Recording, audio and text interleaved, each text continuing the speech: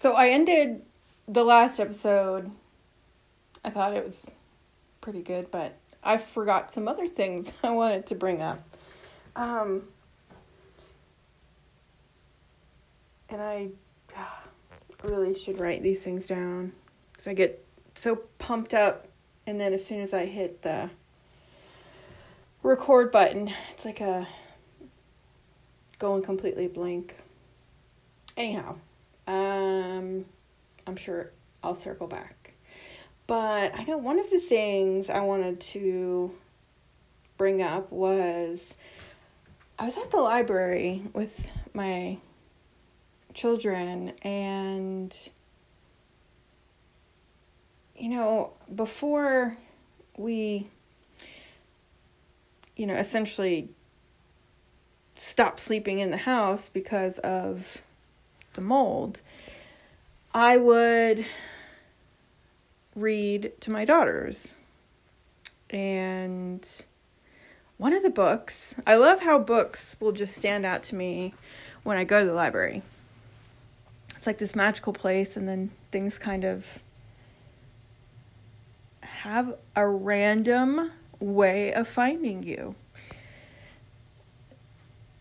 This happened several years ago with one of my favorite books called The Mastery of Love by Don Miguel Ruiz. He is a Toltec master. Anyhow, the book at the library had this big, giant X on the front cover. And when I walked by it, I was like,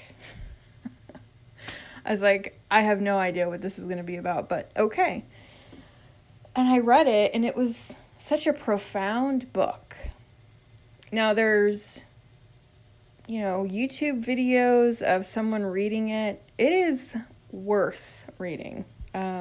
This is probably one of my top books that I will always return back to, because it just has so much to encompass about life and how he explains things. I don't want to give it away, but it was profound. He starts the book by talking about what happens after we're born. We are all infected with what he calls a parasite. And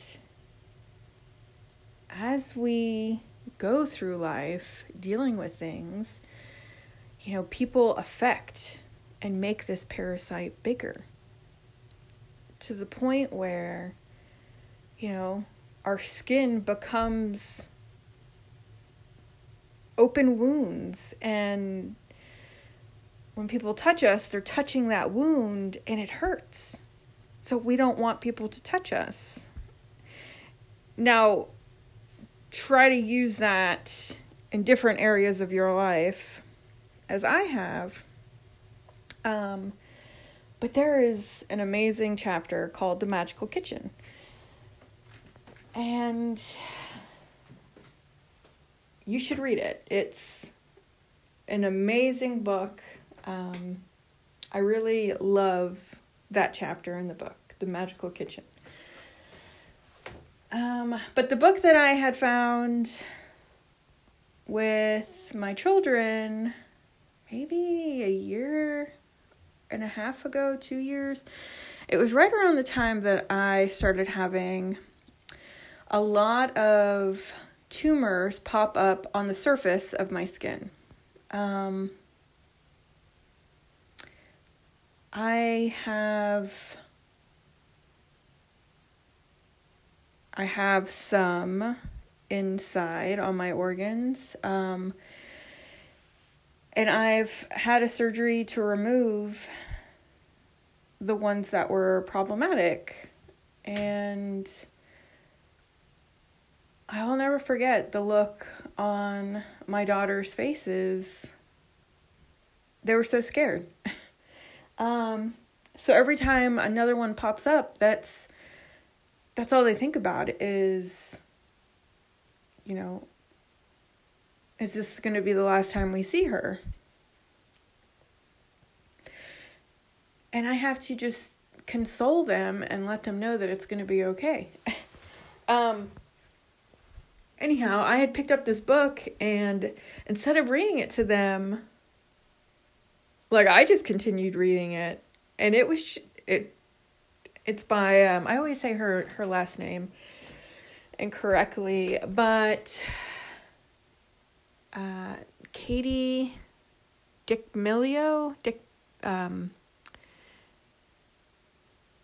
I don't have it right in front of me, but I can see it in my head.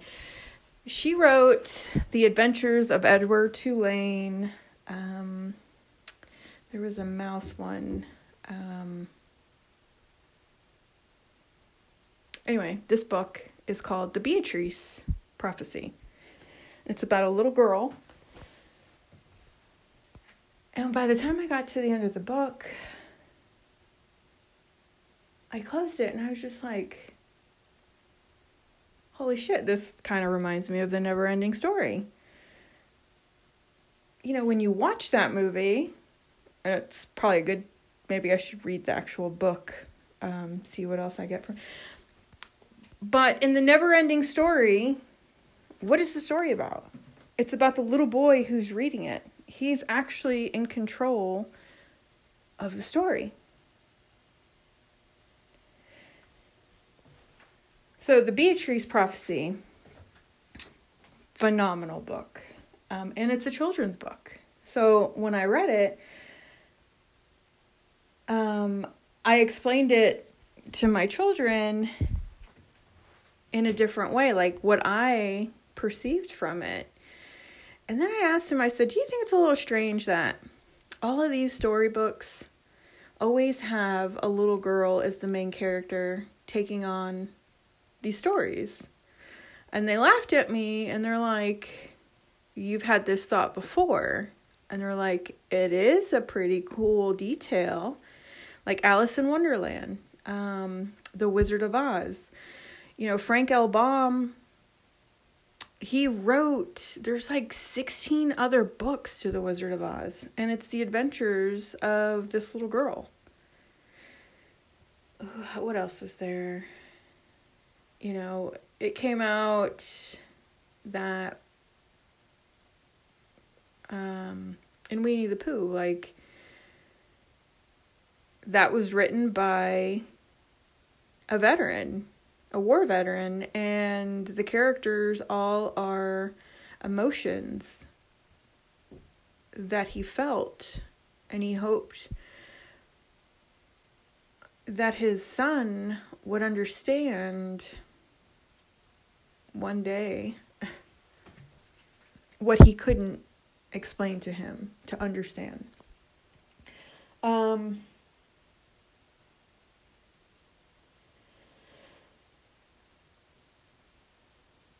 Yeah, like, we are all the heroes or heroines of our story.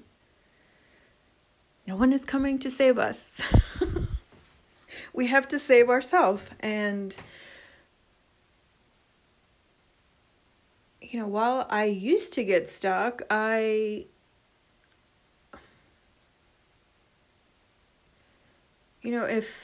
if one person's listening and it gives them encouragement to just make the little change to see if it makes a difference, like, that's enough.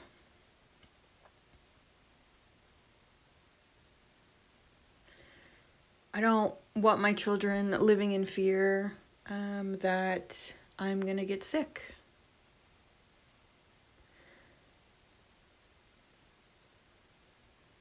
So it seems like every time I do have a surgery, I go through a reset. Like, I will forget. And I essentially have to start all over again. So I'm not having any more surgeries until I get this situation taken care of. And it's a double-edged sword. Because the frequency of these tumor masses they've started coming way faster than they should have. Along with like my legs and my hands seizing to the point where I can't straighten them out, and it's quite painful. A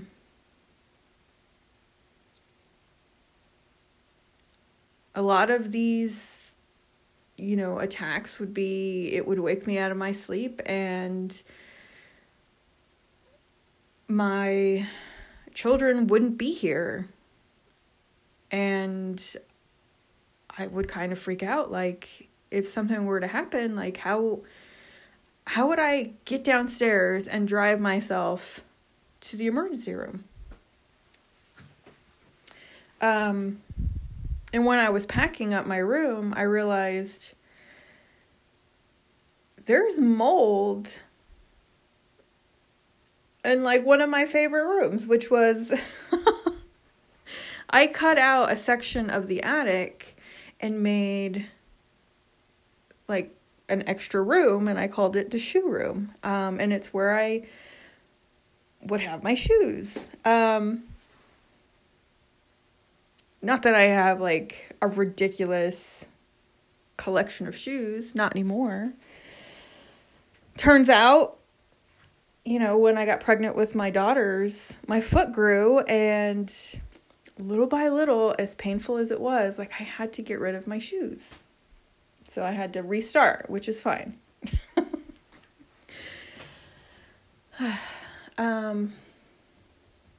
There's just some shoes that I just can't part with, like the pair of wedge heels that I wore when I climbed all the stairs of the Eiffel Tower. I actually have the number written down because I remember counting. And I also remember wearing those heels thinking like, well, this will be a fun memory. Like, and my feet hurt for the entire trip. It wasn't just Paris that I went to. I went to London, Barcelona. We flew through Sweden.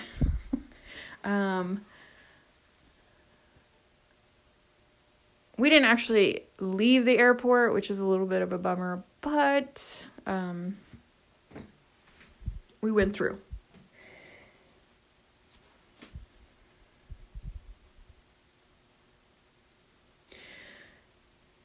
The other thing I want to point out is,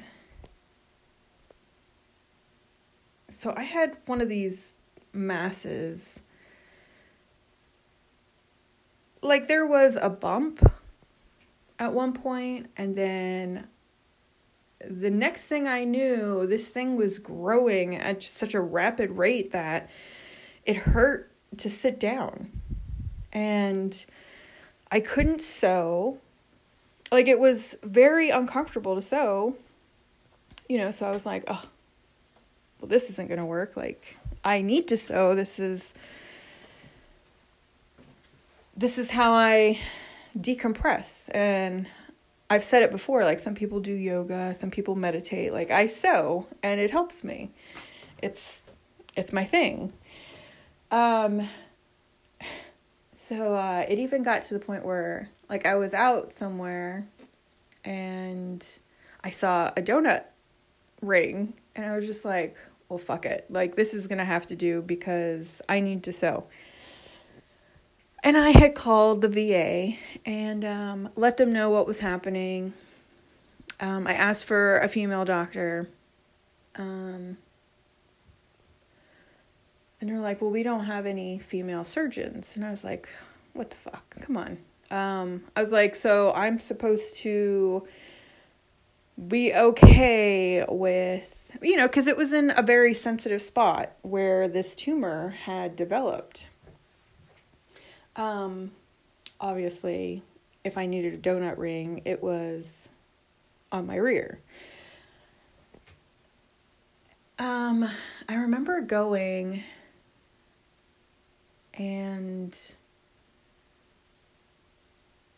that doctor was so nonchalant about it. He's like, oh yeah, that's fine. We can take care of that. He said, we're just going to numb you up and we'll just take it out. Stitch you back up and, we'll put dissolvable stitches so you don't have to come back.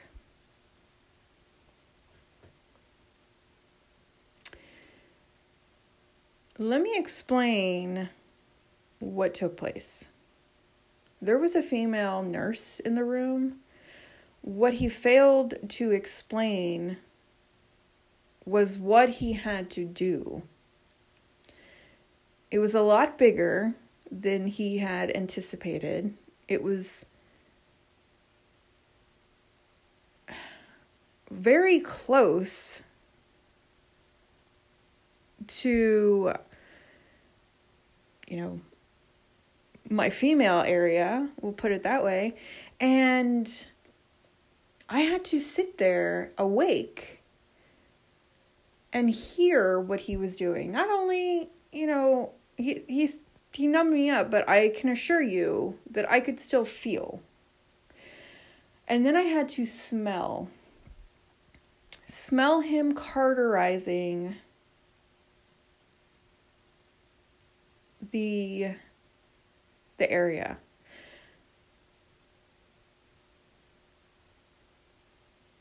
Like, I was mortified that he thought that was okay. Like, and I assumed that that's just the way it's done. Fast forward to not even maybe a year or two, or maybe a year. This tumor mass develops in the same area. And the nurse had called me and assured me that they had clean margins, everything came back, it wasn't cancer. And I'm like, all right, it hurt for a long time.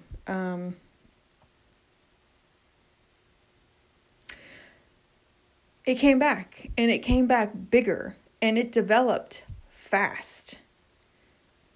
I asked the VA, I said, I'm not doing that again. I said, I don't care. I'm not doing that again, and I'm not coming in there because I have children. Turns out, I can't go to the VA if I have my children. So, all right, well, you can do a community care for me to see someone locally. I saw an amazing surgeon who took a look, and when I asked him if I would have to be awake for him to remove it, the look on his face said it all. And he looked at me, he goes, no, that would be cruel. He goes, and I explained that I was awake and very much aware of smelling cauterized skin, and he goes, no, that's inhumane.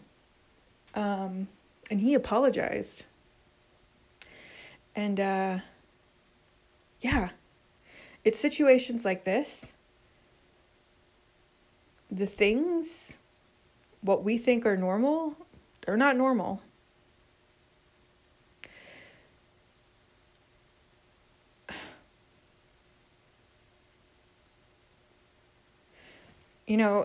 I began the other podcast with talking about someone knowing where I'm being called. It's become very evident, the VA system needs to be changed. People need to start talking about what's happening. The things taking place over a system that has the most money, the most funding. It's the largest healthcare organization in the world. Think about that. I had a public speech class, and I chose to do the very last speech before I had to withdraw from school about veterans, their benefits, And it was the class scared the shit out of me because, standing up and talking in front of a bunch of 18-year-olds, like, I don't know why at the time that was scary for me. But it was. I survived. I learned so many things. But the teacher had us pass around the topic, and the students had to write their opinion of where they fell. And my topic was geared around making education easy for veterans. Like, easier. Having an option for childcare, like understanding that we have things that happen to us that we can't control. Like having surgeries that would make us miss classes, or having, appointments scheduled for us 2 hours away. At the time when I was in school, this was very much happening through the Columbia system.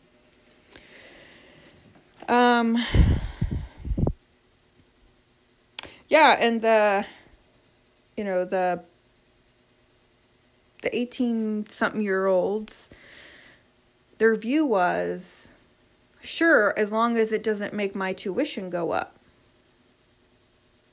It was very weird to read that, considering they weren't paying for their tuition to begin with. Like, they were on financial aid. So, even something that we're all offered, they felt entitled to say, this is mine. I don't. This is how I perceived it. So, keep your pitchforks on the ground.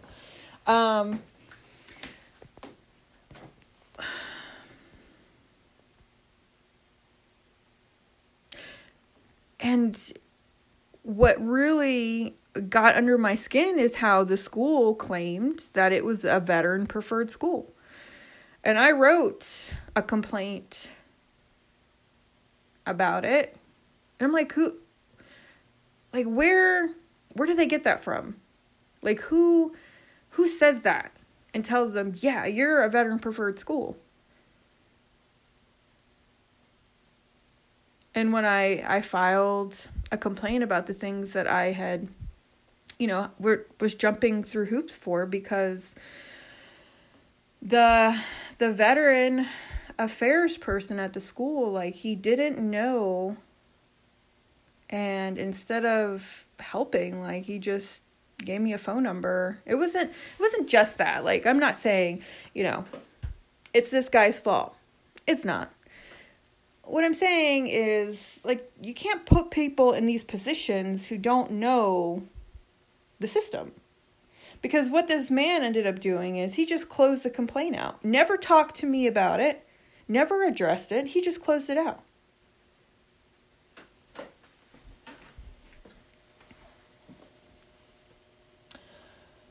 I digress. Like, point I'm making is, things could be better. A lot better, considering the funding. Like, we're at a time where veterans don't have family like they used to. They don't have caretakers. Like, I tell the VA all the time, like, the hospital chief, I laugh about it, and I'm like, she must have my name on a sticky note somewhere, because I tell them, my children are my caretakers, and when you refuse me entry to the VA, I said, this is where I'm supposed to get my health care, and they take care of me. They have, dressed my wounds. My youngest has had to do things with my stitches that I hope have not scarred her for life. But she is such a compassionate and sweet person. Like,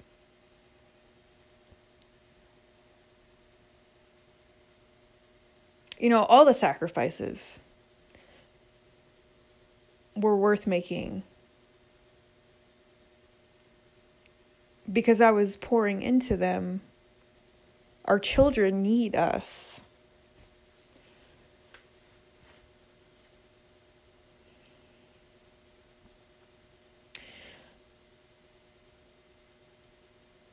There is an amazing person, and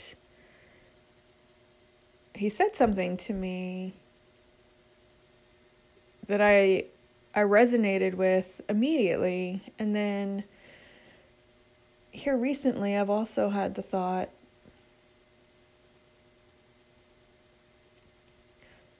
it's the other way around, I think.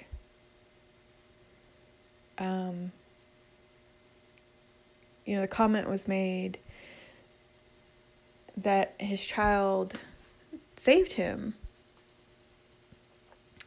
And I believe that the girl saved me. But to look and see what that's done,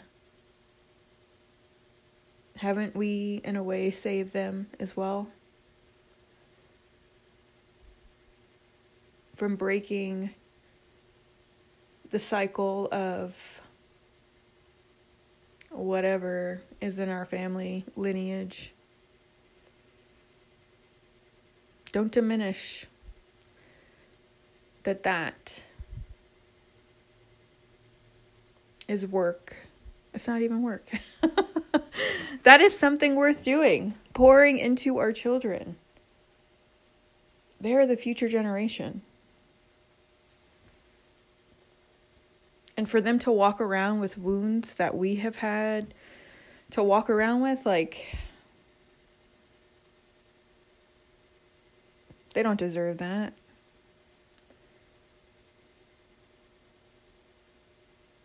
They deserve hope.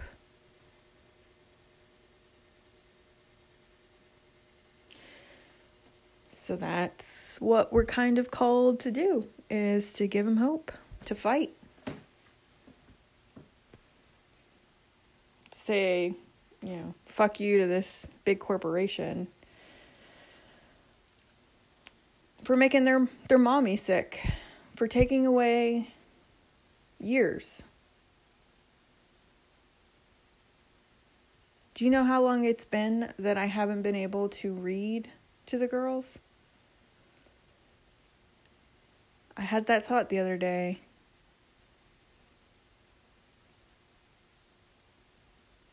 Literally, as I was walking my ass out into the cold to leave the house to go to sleep.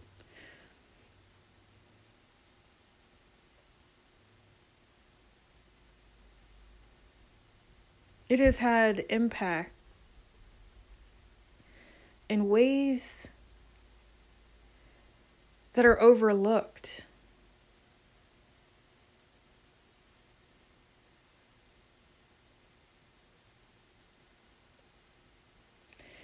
And I realized, I haven't picked up a book to read in a long time. Well, longer than it should be, honestly. Everything's packed. Well, for the most part. I've mentioned in another podcast that I have been packing alone. And that's been good for me. In ways, I guess. Because it's proven that I am stronger than I thought I was. The times where I had to pick up boxes that were massive. Like, me rolling my eyes and oh gosh, like, please God, help me pick up this box. Don't let me fall while I'm trying to put this way up here in the metal container. And some of these boxes are heavy, not gonna lie.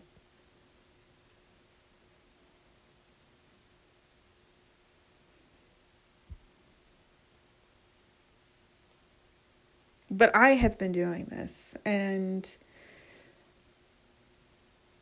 does it sound arrogant that I'm proud of myself? Like, if it does, oh well. Like, I'm proud of me. I am proud of who I am today. Because some other words just hit me. Because I did that. Nobody else. I did that. And I will do what's next. Strengthened by an invisible power.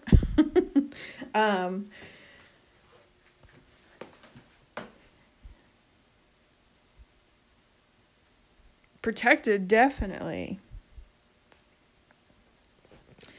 I got another thing that I had read. And I kind of laughed at it at the time. And, I was going to post it on my Facebook page. But then I was like, no. It was about what the Portuguese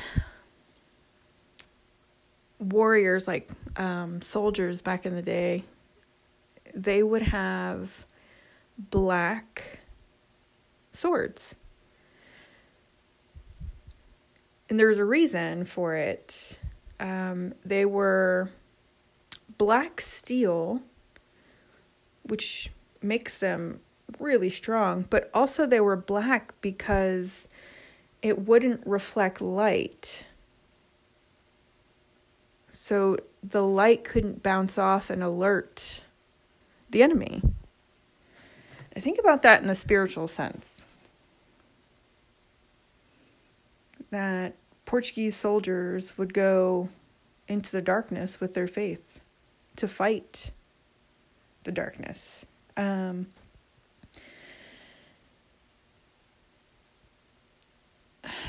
Our heritage is so important. I wish I had more access to our history to know.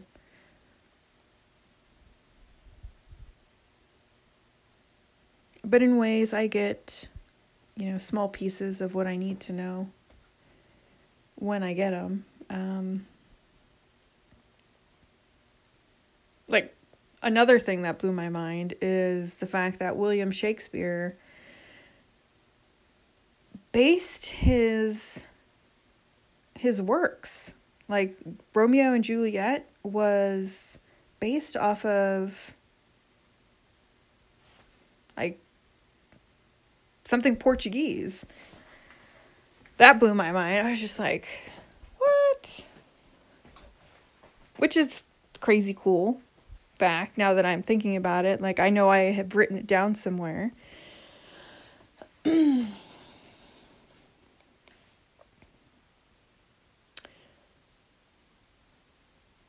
Another cool thing that I came across, yesterday and the day before, I had my my stereo blasting in the house, and I had music back from like 14, 15 years ago on a playlist, and the Cranberries came on. The song was Zombie.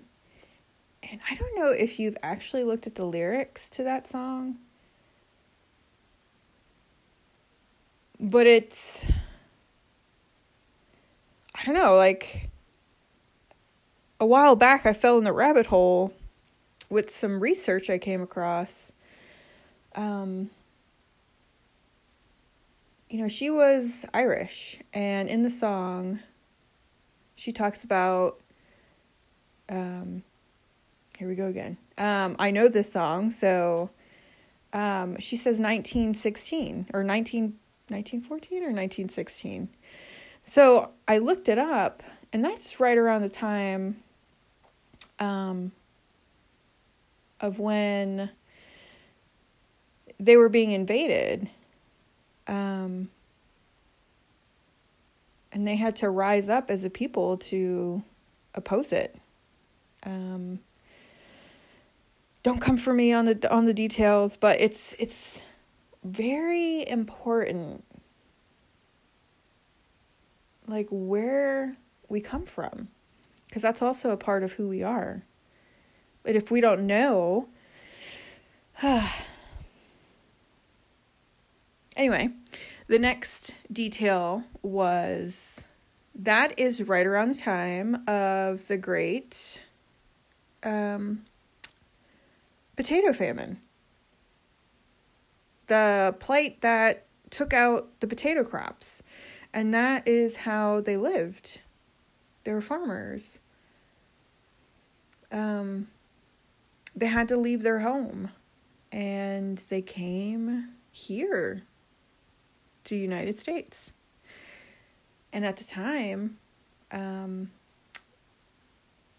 Irish really wanted to be a part of this country. And if you look, there's a reason why you see a lot of Irish influences on buildings and establishments. Like, it seems like there was a mass migration. Like, the amount of people that it killed, millions. So, my ex-mother-in-law, she's Irish, and she would tell me about her grandmother, how many children she had, and how she even came over, but she couldn't bring all of her children.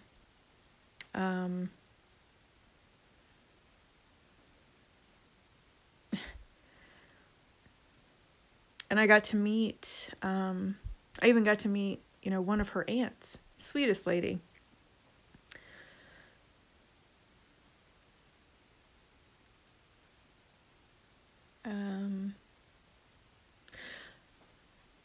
Okay, so the point I was getting with this is the Irish really wanted to be a part of this country, so they took up arms. And this is right around the time, if you fast forward to when the United States was at war with Mexico. The Mexican Wars. What they didn't tell you in the history books, and this is a vital piece of history that we aren't taught, because it would change how we think about things like this. The Irish took up arms for the American forces, and when they went into Mexico, they saw what was happening. It was over territory. And they quickly realized that what was happening was wrong. So much that they changed sides. Like, they started fighting with the Mexican people because they recognized what was happening was wrong. They couldn't be a part of it. So the Irish were actually labeled as treasonous traitors.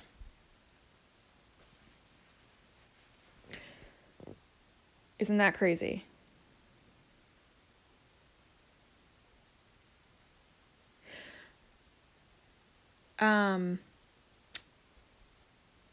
A few years ago, on Christmas, I went and had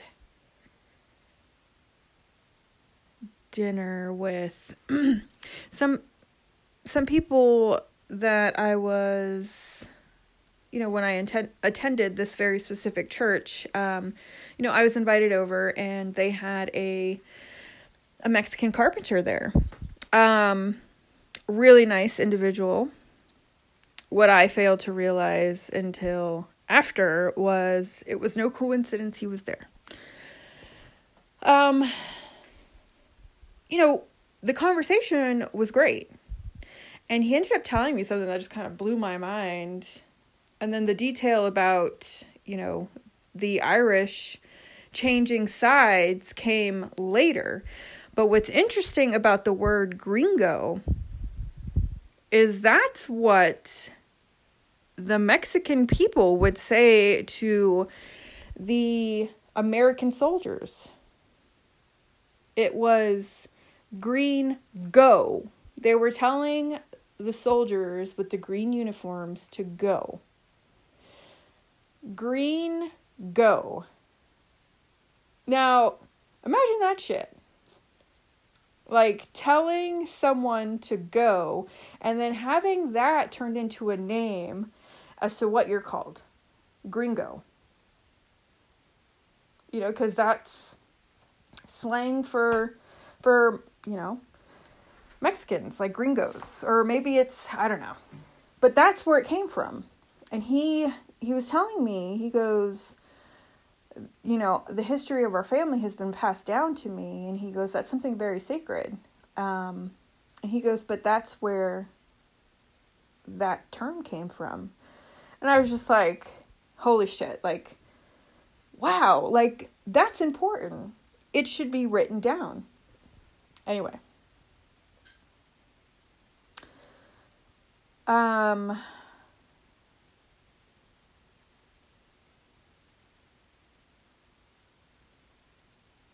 Where was I going to go next? But like these little tidbits are important because it's where we come from. Did I think Portuguese people are like spiritual gangsters? Like, no, I hadn't thought of that until recently. Like, the shadow behind me must be massive. Like, I don't even know how people keep fucking with me. You should know to stop. Like, stop. Anyhow, time will be evident in the fight, right? I'm glad I don't have to carry a sword around.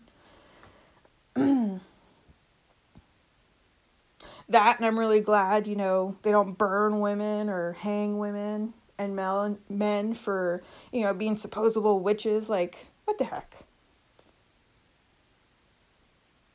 Is faith scary? Wow. Like, that's what the Salem witch trials is about. Persecution. Well, a part of it. I haven't really read everything, so I can't really speak on it.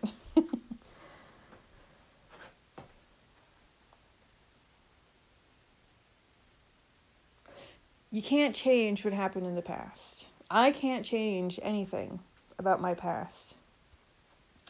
I have today, and I choose to embrace today and be kind to myself.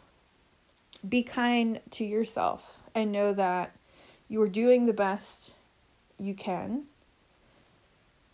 and you're going to get there. Wherever there is, one step at a time. To look back over the years of, my knuckles hitting the floor, so angry about certain situations. I was really upset, But in those moments, I was crying out.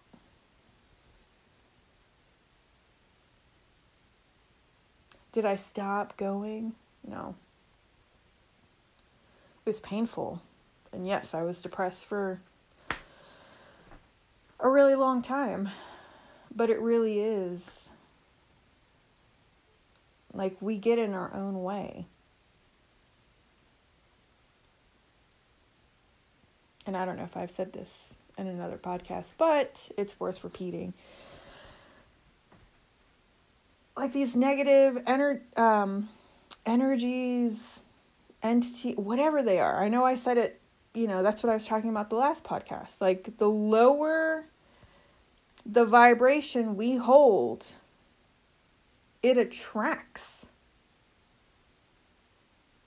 that same shit to you. So imagine the veteran who's in pain and suffering.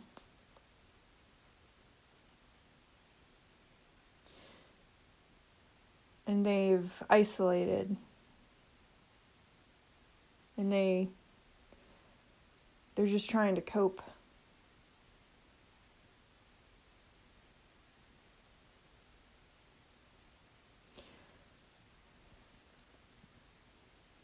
I can't stop it, but I can speak about it and say, you're not alone.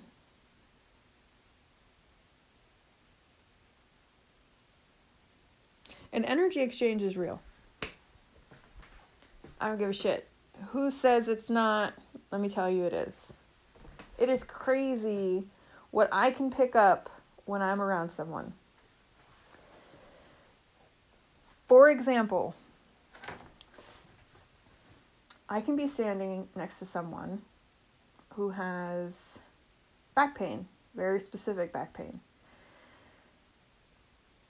And I can come home and my arm will start hurting.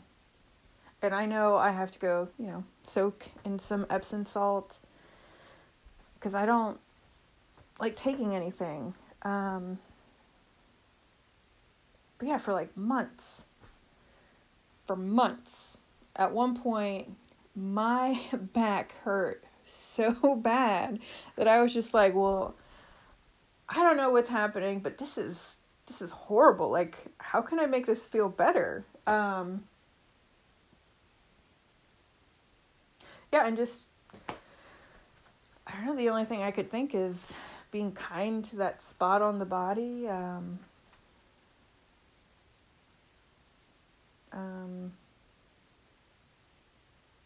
This is going to sound weird, but I don't know, gently rubbing it. Praying to make it feel better. I don't know if it worked, but I mean, obviously, I'm only absorbing negative energy from this house at the moment. So there's that.